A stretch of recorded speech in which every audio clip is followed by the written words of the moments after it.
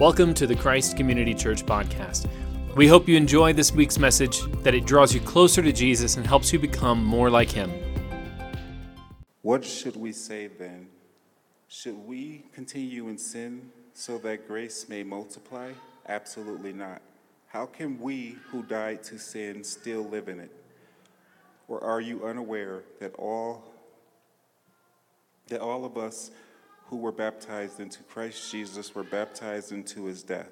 Therefore, we were buried with him by baptism into death, in order that just as Christ was raised from the dead by the glory of the Father, so we too may walk in the newness of life.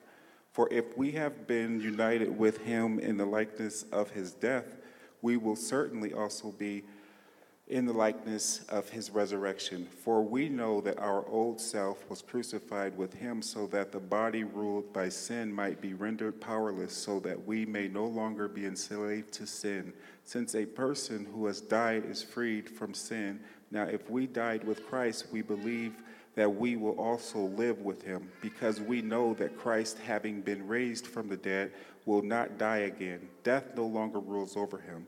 For the death he died to sin once for all time.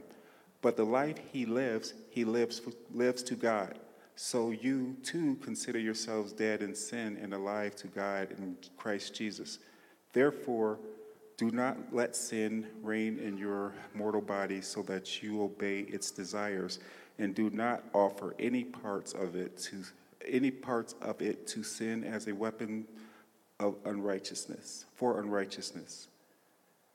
But as those who are alive from the dead, offer yourselves to God and all the parts of yourself to God as weapons for righteousness.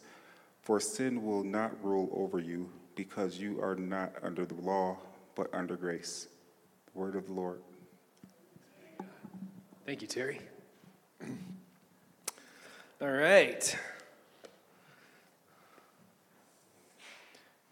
You ever felt used by anybody?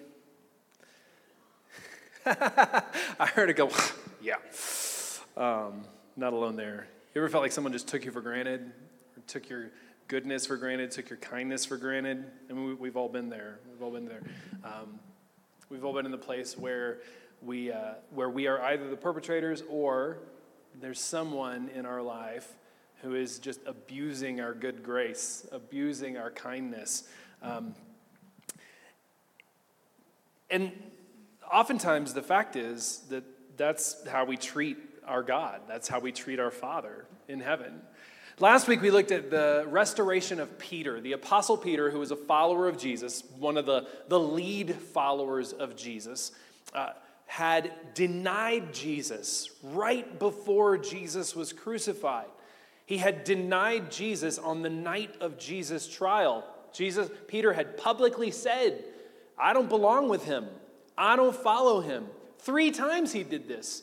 And if you know your Bible, if you know your ancient literature, right, a thrice denial, a 3 times denial is a complete thing.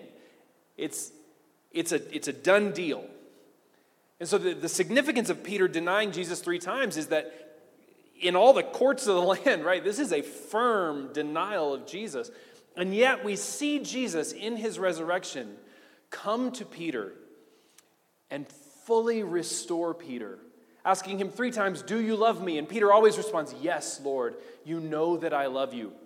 And then we see Jesus offer to Peter what in the moment was really the kindest thing Jesus could have said to Peter, which was, follow me. To give him the same invitation that he gave Peter at the beginning when Jesus first called Peter and said to Peter, follow me. This is a full restoration to relationship with Jesus. This is lavish grace. This is lavish mercy. When everything about our world would say Jesus should have cut him loose right then. When everything about our world would have said, Peter, you're a two-faced, no good, traitorous son of a gun. You don't deserve Jesus. Jesus comes and says, no, Peter, you are still mine. You have not fallen from my love. You are welcome in my family. And it was such a beautiful picture of the restoration and the attitude and the posture that our God has towards us when we fail. Now, here's the problem with that. Right? The problem with God's great grace, the problem with God's lavish mercy, is that we are human beings who are prone to abuse it. And so the question we have is, if God's mercy is so great, if God's grace is so great that Peter could go so far as to fully deny belonging to Jesus at all, and yet Jesus would take the initiative to come to Peter and forgive him and restore him, why should we care about our sin whatsoever? That's exactly the question that the Apostle Paul asks at the beginning of this chapter. It was the very first verse that Terry read. What should we say then? Should we continue in sin so that grace may multiply? Absolutely not. Now, to fully understand what Paul's saying here, you have to go back. Romans is a book that builds and builds and builds and builds and builds. I was studying for this, and I started reading in chapter 8 because I was going to preach on something in chapter 8, and I was like, that doesn't work. I got to go back to 6. So I started reading in 6, and I was like, that doesn't work. I got to go back to 5. And then eventually I just got to the point where I just listened to the first 8 chapters of Romans over and over and over again this week, because you really got to start at the beginning to follow the train of thought of what the Apostle Paul is building in this letter. So if you don't know, Romans is a letter. It is a letter to the Christians in Rome, to the church in Rome. Now, when we say church, we don't mean like the one building like this. What we mean is all of the followers of Jesus collected in Rome. They would gather in house churches all over the city, and then Paul would write this letter and send it with a runner, send it with someone who's going back to Rome, who would then go to these little house churches and read the letter in front of the church. So that's what this is. This is a letter. Now, Paul's never been to Rome. And he's never met these Christians, unlike almost all of the other letters that Paul writes, where he's writing to a church that he himself founded, where he trained the elders. In Rome, he didn't have that. He knows the leaders of the church because he's met them out on his missionary journeys as he's been traveling around. But the church in Rome is more organic than that. It's grown up through people who heard the gospel message, came back to Rome, and were like, hey, people, you got to know about this Jesus guy, and they built up this church in Rome. So now Paul is writing this letter because there's just a lot of stuff that they need to know that he didn't get to impart to their elders or to their leaders. Lots of stuff he never got to teach to the people who are leading the church. And one of the big things that Paul learns about the church in Rome as he's talking to his connections is that there's great division in the church. Because as in all the churches at this time, we have a big Jewish population and a big Gentile, non-Jewish, pagan population. So you got people coming from all kinds of different religious backgrounds who have all kinds of different thoughts about God and about faith and about how to practice it. And they're coming together, and you got this clash of cultures in the church. And so in Rome, this is particularly stressed. This is particularly a big deal. So a lot of the book of Romans is about reconciling and bringing these two groups together, the Jews and the Gentiles, into the church to be one and to represent Jesus well in their unity. Because one of the greatest evangelistic tools, one of the greatest witnesses of the early church was its ethnic unity, was its crazy diversity. It was amazing, and it was one of the things that proclaimed the truth about Jesus to the rest of the world, to a people who would separate according to race, according to religion, according to culture. But in the church, you got this crazy ragtag group of people who come together who really do not belong together in any other situation. And that was one of the great witnesses to the truth of Jesus. So if you got the pagan Gentiles and the Jewish people are not getting along and causing disunity, it undermines the witness of the church, which undermines the credibility of the good news of Jesus in the culture. And so you're literally shooting yourself in the foot. You're out there talking about Jesus, and the people are like, yeah, but I see you guys fighting in there. I got enough of that in my own family. I don't need any of that. Right? I got enough drama at home. I don't need drama in the church where I come to worship. I don't need drama in this family you're putting together. And so Paul is addressing largely the dissension, the division that exists in here, and the fact that they live in Rome, the capital of the Roman Empire. This is a big deal. It's a big deal that the church is even existing in Rome. And so Paul is doing a lot of things in this letter. That's what I'm really trying to get at. He's doing a lot of things. He's addressing division. He's trying to help them understand the basics of the good news of Jesus and what it means for them. He's trying to promote unity, and he's trying to help them to grow in the good news of Jesus so that they can be a better witness to the community around them. And so far, he's been building this case. Because you see, it's easy in this context and in this time and place for the Jewish followers of Jesus to be like, yeah, Jesus is a Jew. I get him better than you do. I understand this thing better than you, pagan, Gentile person. And to lord that over them and to hold it over them. And so at the beginning, the Apostle Paul is trying to lay this foundation that we are all sinners before God. Jew and Gentile, slave and free, male and female, no matter who we are, no matter what your social status is, every single human on the planet is a sinner in need of God's grace. That's the beginning chapters of Romans, sets that out. And then he goes on to talk about the relationship of sinners to the law. Why did God give a law to people? What did it mean for Gentiles who didn't have the law? What did it mean for Jewish people who had the law? And basically what he's saying is everybody from the beginning of history, whether you had the Jewish law or not, needs God's grace. That by no means can any human being perform well enough for God to adopt them. God's adoption of human beings happens purely by his love and grace, never by performance. And so he's laying this foundation in this case.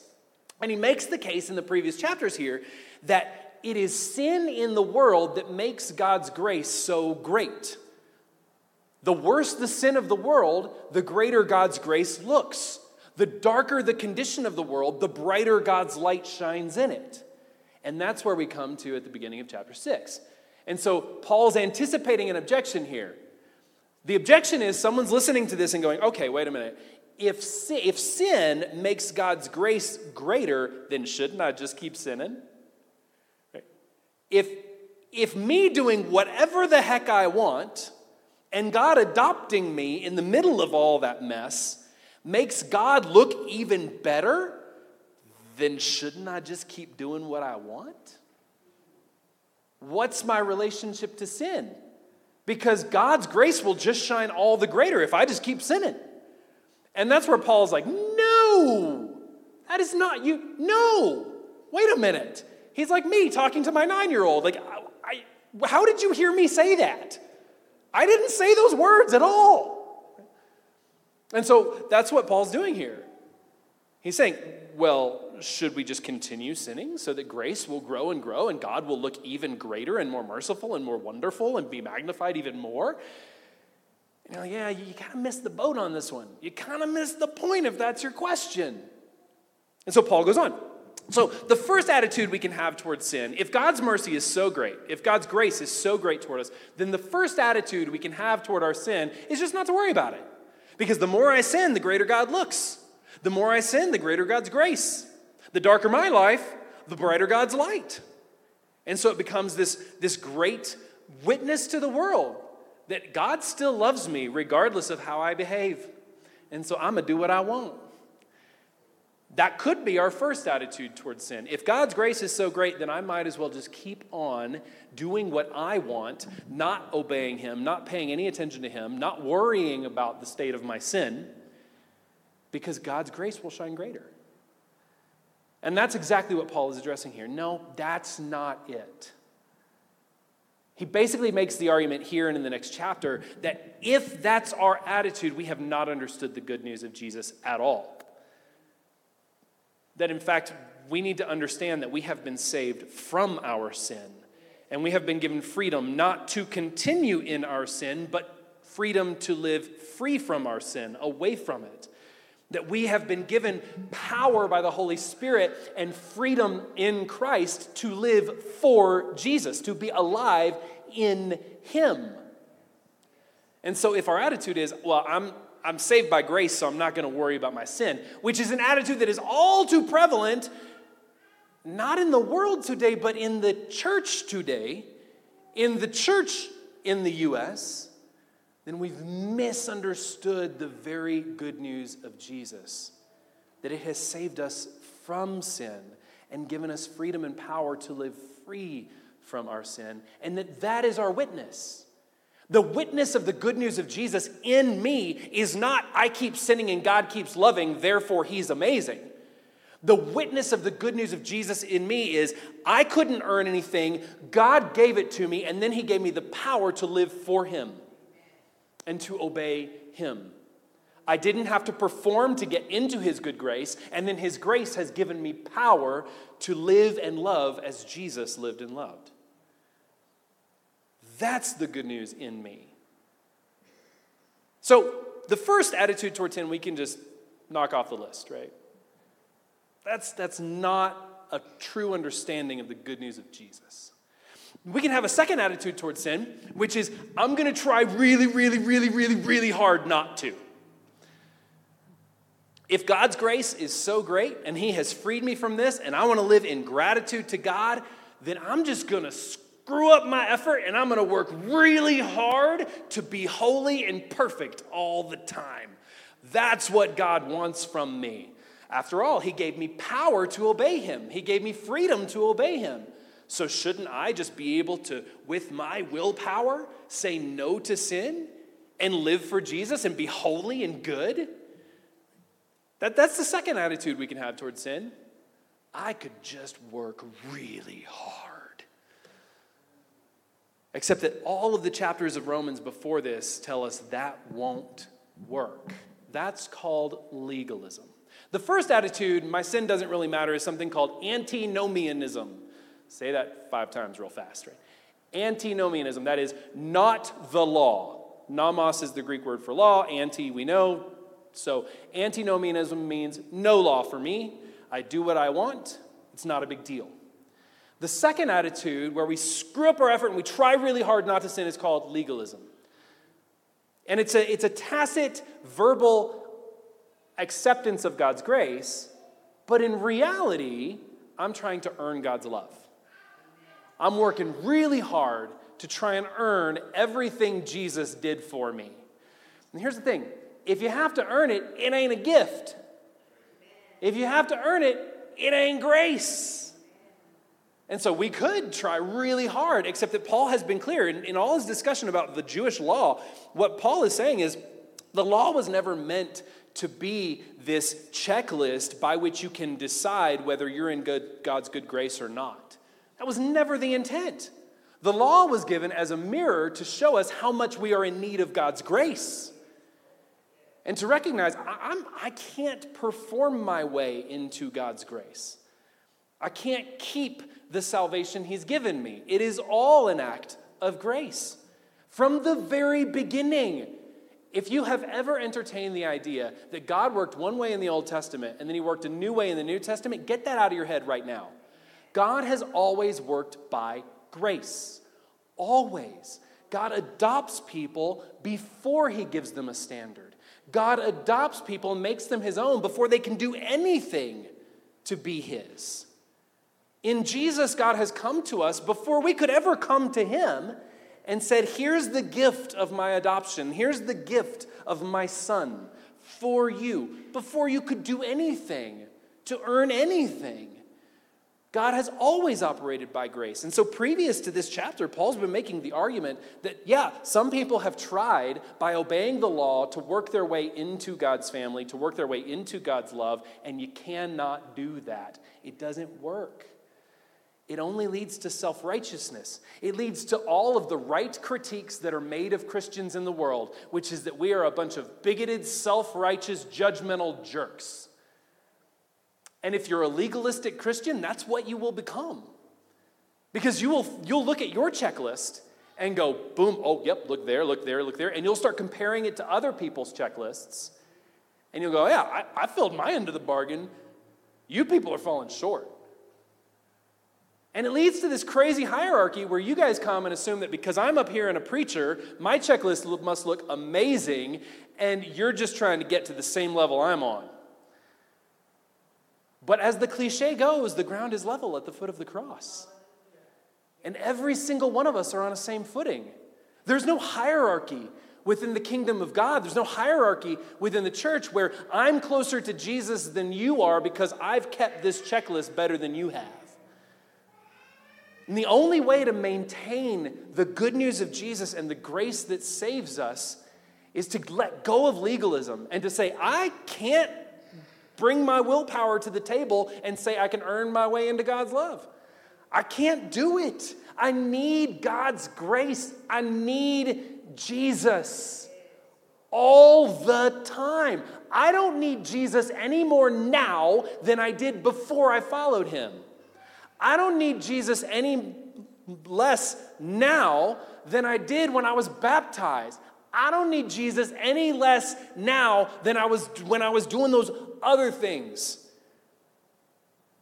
I love it when non-Christians or friends of mine or people I know who don't follow Jesus, they'll be saying something crazy, or they'll be doing something, or they'll be talking weird and talking about bad stuff they want to do, or like whatever, putting somebody down, and then somebody at the table will be like, "You need Jesus." I'm like, yeah, y'all don't get this, do you? Because so do you. So do I. Right? I don't need him in my worst moments. I don't need him in my best moments. I need him in all my moments. Which leads to our third attitude towards sin. So instead of, my sin just doesn't matter, or I got to work really hard to try not to sin, I could just draw near to Jesus. Just get close to Jesus. The closer I am to him, the more I want to be like him. The more that I lean into Jesus, the less sin will reign in my life. And that's what Paul says here. Now we're getting into the meat of this particular chapter. We've been talking about the chapters before. Now we're in the meat of chapter 6. So, Paul's argument here is that we can't earn our way into God's good grace, and that we shouldn't just not worry about our sin. It's important. We are in Christ becoming more like him, and so we want to die to our sin. And he uses here a very interesting metaphor, because he doesn't talk about effort, he doesn't talk about standards, he doesn't talk about rules. What he talks about is death and resurrection. He says, as you draw near to Jesus, when you were brought into Jesus, you died with him. That part of you that longed to go your own way, that part of you that just wanted to rule your own life, that part of you that rebelled against God, it is dead with Christ. And you have been raised with him. You have been raised to new life, new breath, new power, new freedom. When you were brought into Jesus, you died with him and you have been raised with him. And it is that life in you that makes you like Jesus. It is that new resurrection life inside of you that makes you holy, that draws you into God's presence. It's that life in you that will overcome the death of sin. And so he says over and over, we know that our old self was crucified with him so that the body ruled by sin might be rendered powerless, so that we may no longer be enslaved to sin, since a person who has died is freed from sin. Now, if we died with Christ, we believe that we will also live with him, because we know that Christ, having been raised from the dead, will not die again. Death no longer rules over him. For the death he died to sin once for all time. But the life he lives to God. So you too consider yourselves dead to sin and alive to God in Christ Jesus. Paul's saying, you want to overcome the power of sin in your life? Lean into the resurrection of Jesus. You want to overcome sin in your life? Don't lean into the law. Don't act like it doesn't matter. Take your sin so seriously that you know you can't outperform it, and instead lean into the resurrection of Jesus. Die to it. Let him overrule and overpower your sin. He goes on, therefore do not let sin reign in your mortal body so that you obey its desires, and do not offer any parts of it to sin as weapons for unrighteousness. Paul says, don't let sin reign in your life. Your heart only has one throne. And Jesus can reign on it, or you can reign on it, but they can't both occupy it. Both sin and Jesus cannot occupy the throne of our hearts. Jesus will reign. And if Jesus reigns, sin cannot reign. If Jesus reigns, we can no longer live in rebellion against God. If Jesus reigns, then sin is rendered powerless in our lives to reign and rule over us. Now, I love that Paul uses the word reign, because he's going to go on here in the book of Romans, because he realizes at this point he's laying out a case that could very easily be read that if you follow Jesus and if you've been made alive in Jesus, you will never sin again. And Paul knows that's actually not true. That's hogwash, right? If you are alive in Jesus, you will still fail. The Apostle John says in 1 John chapter 2, when we sin, we have an advocate with the Father. Not if, right? When we fall short, when we sin, we will. The difference is not in whether we occasionally commit sin or whether because we live in this broken world and in these sinful bodies we commit sin. The question is whether it will reign in us. Will it reign over us, or will Jesus reign over us? And this is where the certainty and the absoluteness of Paul's language here is so helpful to us. Because he says, look, there's a lot of times he says throughout here, if you have died with Christ, then you will live with him. It is a certainty. If you are in Jesus, you will be alive to him and dead to sin. It is a certainty. This is a certainty that God has already put in place, that you couldn't have made for yourself. This is a path that God has already paved for you. If you are in Christ, you will be like him. If you are a follower of Jesus and have his life living in you, sin will not reign in you. It will not sit on the throne of your heart. This is a rock-solid certainty because it does not rest on our effort or our attitudes. It rests on the sovereignty of our good and gracious God. It rests on the power of God, not on the power of you and me.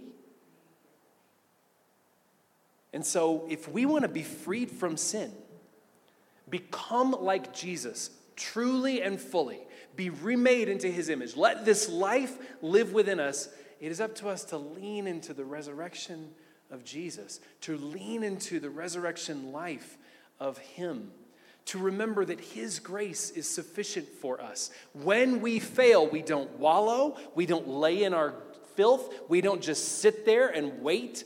When we fail, we get up and we say, the grace of God is sufficient for me because of the resurrection of Jesus. I have failed, but like Peter, I will not be defined by my one failure. I am defined by the love of God in Jesus Christ poured out for me and the life that he has given me to overcome the death of my sinful nature. When we feel desires rise up within us, sinful desires, things that we know are against God's will and God's purpose, things that we know are harmful to others or harmful to ourselves, things that we know will undercut and undermine our witness to Jesus and his good news, we lean into the resurrection of Jesus and say, he has given me new life. We remind ourselves of the lengths that Jesus has gone to free us from our sin and to give us new life in him. We remind ourselves that our God is not waiting up there to judge and strike us down when we fail, but that our God walked through the veil of death and pain and suffering to bring us life who didn't deserve it. We lean hard into the resurrection life of Jesus when we are tempted to fall. And when we do fall, we lean even harder into the resurrection life of Jesus and the grace of our good God. And that's the only place for the Christian to live. It's not a middle ground between antinomianism, my sin doesn't matter, and legalism, I have to earn my way. There isn't a middle road. This is a road that is infinitely higher and better than either of those ways. This is not a compromise between antinomianism and legalism. This is the way of Jesus that is higher and better than any way we could walk in our life. It is the way of Jesus that is a wholly different way of life than has been presented to us in any other venue in our lives. It's a wholly different way of life than has ever been handed to us by any other philosophy or religion or smart person. This is something new and better than anything we could have imagined or dreamed up for ourselves. And so today, if you're a follower of Jesus, you have the resurrection life of Jesus living in you. The same power that raised Jesus from the dead lives in you. And Jesus reigns on the throne of your heart. And when you inevitably fall, when you inevitably fail God's holy standard, you can stand up and say, your grace is sufficient for me, and I am alive in Christ, and I am not a slave to sin. And when you're doing really well and you're really faithful, you can stand up and say, I didn't earn it. I didn't make it.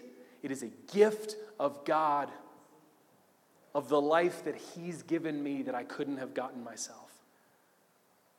And so you can't become a self-righteous jerk, and you can't just wallow in your sin. You stand firm in the resurrection life of Jesus. You lean in to Jesus above all things. And if you're not a follower of Jesus today, then the first step to getting this life, to getting the resurrection life that Jesus has for you, is to repent. To admit, Lord God, I am a sinner. I've tried to pave the way myself. I've tried to run things myself. I've rebelled against God, and I need the grace of Jesus. It's time to stop bargaining with God and saying, if you do this, I'll do that. It's time to stop ignoring God. It's time to turn your face to Jesus and say, Jesus, I want the life that only you can give. I want the grace and the gift that you came to give me. To repent of sin and turn to Jesus. And if you haven't, to be baptized and to proclaim the new life that He has given you. To proclaim, as Paul has declared in this passage, that we have died with Christ and we are now raised to new life in Him. But no matter what, no matter where you are on your journey with Jesus, whether you haven't started following Him yet, whether you've been following Him a short time and you're still learning, whether you've been following your whole life and you're still growing in relationship with Him, no matter who you are today, the lesson here is this: lean in to Jesus. Not to yourself or your own effort, not to some program to try and fix you, not to some philosophy that promises you the answers. Lean into the person of Jesus Christ, who has given Himself for you so that you can have new life in Him. Jesus, would you draw us into you? Holy Spirit, draw us into relationship with our Lord, our King Jesus. Would you give us, Lord, the wherewithal to lean into your resurrection, both when we are failing and when we are succeeding. When we feel like we're a million miles from you and when we feel like we're sitting on your lap. Would you let us, Lord, would you give us the grace and the power to proclaim to a watching world when we fail that Jesus is my salvation, and when we are succeeding that He gets all the credit. To turn the attention away from ourselves and turn our eyes to Jesus. Jesus, you paid it all for us. And you've given us new life. And we thank you for that life. In the name of the Father, Son, and Holy Spirit. Amen. Thanks for tuning into the podcast this week. For more information on Christ Community Church in Southeast Denver, visit christcommunitydenver.org.